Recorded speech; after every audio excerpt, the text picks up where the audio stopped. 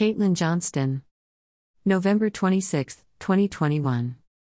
The New York Times has published a very solid investigative report on a U.S. military cover-up of a 2019 massacre in Baghouz, Syria, which killed scores of civilians.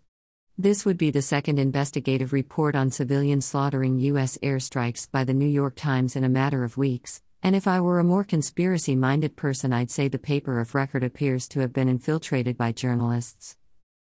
The report contains many significant revelations, including that the U.S. military has been grossly undercounting the numbers of civilians killed in its airstrikes and lying about it to Congress, that special ops forces in Syria have been consistently ordering airstrikes which kill noncombatants with no accountability by exploiting loopholes to get around rules meant to protect civilians, that units which call in such airstrikes are allowed to do their own assessments grading whether the strikes were justified, that the U.S. war machine attempted to obstruct scrutiny of the massacre at nearly every step of the way, and that the Air Force's Office of Special Investigations only investigates such incidents when there is potential for high media attention, concern with outcry from local community/government, concern sensitive images may get out. But at nearly every step, the military made moves that concealed the catastrophic strike, the New York Times reports. The death toll was downplayed. Reports were delayed, sanitized, and classified. United States-led coalition forces bulldozed the blast site. And top leaders were not notified. Originally published on Caitlin Johnston's blog here. Journalist Aaron Mate has called the incident one of the U.S. military's worst massacres and cover-up scandals since My Lai in Vietnam. Greater Than Neat revealed that the U.S. bombed 70 Syrian civilians and covered it up. The Baghouz massacre likely only came to light because of whistleblowers, Pentagon investigator Gene Tate and Air Force lawyer Lieutenant Colonel Dean Corsack, who challenged the cover-up from within. https://t.co/doc. Zaire. Greater than Aaron Mate, at Arrangemate, November 14, 2021. Asked by The Times for a statement, Central Command gave the laughable justification that maybe those dozens of women and children killed in repeated bomb blasts were actually armed enemy combatants. Greater than this week, after the New York Times sent its findings to U.S. Central Command, which oversaw the air war in Syria, the command acknowledged the strikes for the first time, saying 80 people were killed but the airstrikes were justified. It said the bombs killed 16 fighters and 4 civilians. As for the other 60 people killed, the statement said it was not clear that they were civilians, in part because women and children in the Islamic State sometimes took up arms. I mean, how do you even address a defense like that? How do you get around the maybe those babies were ISIS fighters defense?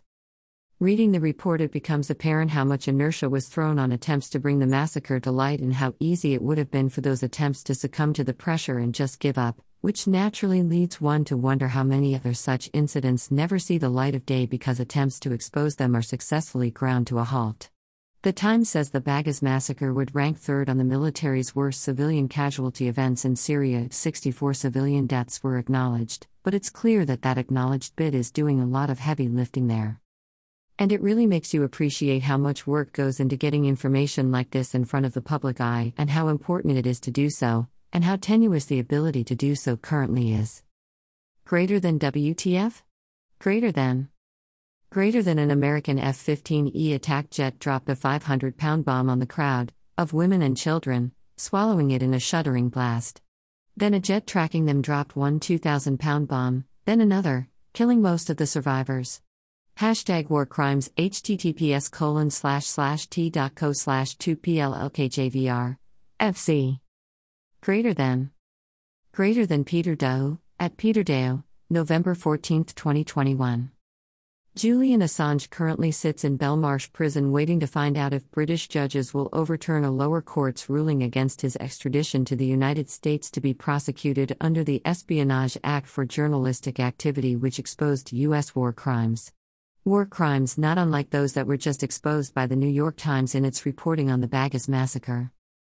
The precedent the U.S. government is trying to set with its persecution of Julian Assange will, if successful, cast a chilling effect over journalism which scrutinizes the U.S. war machine, not just in the United States but around the world.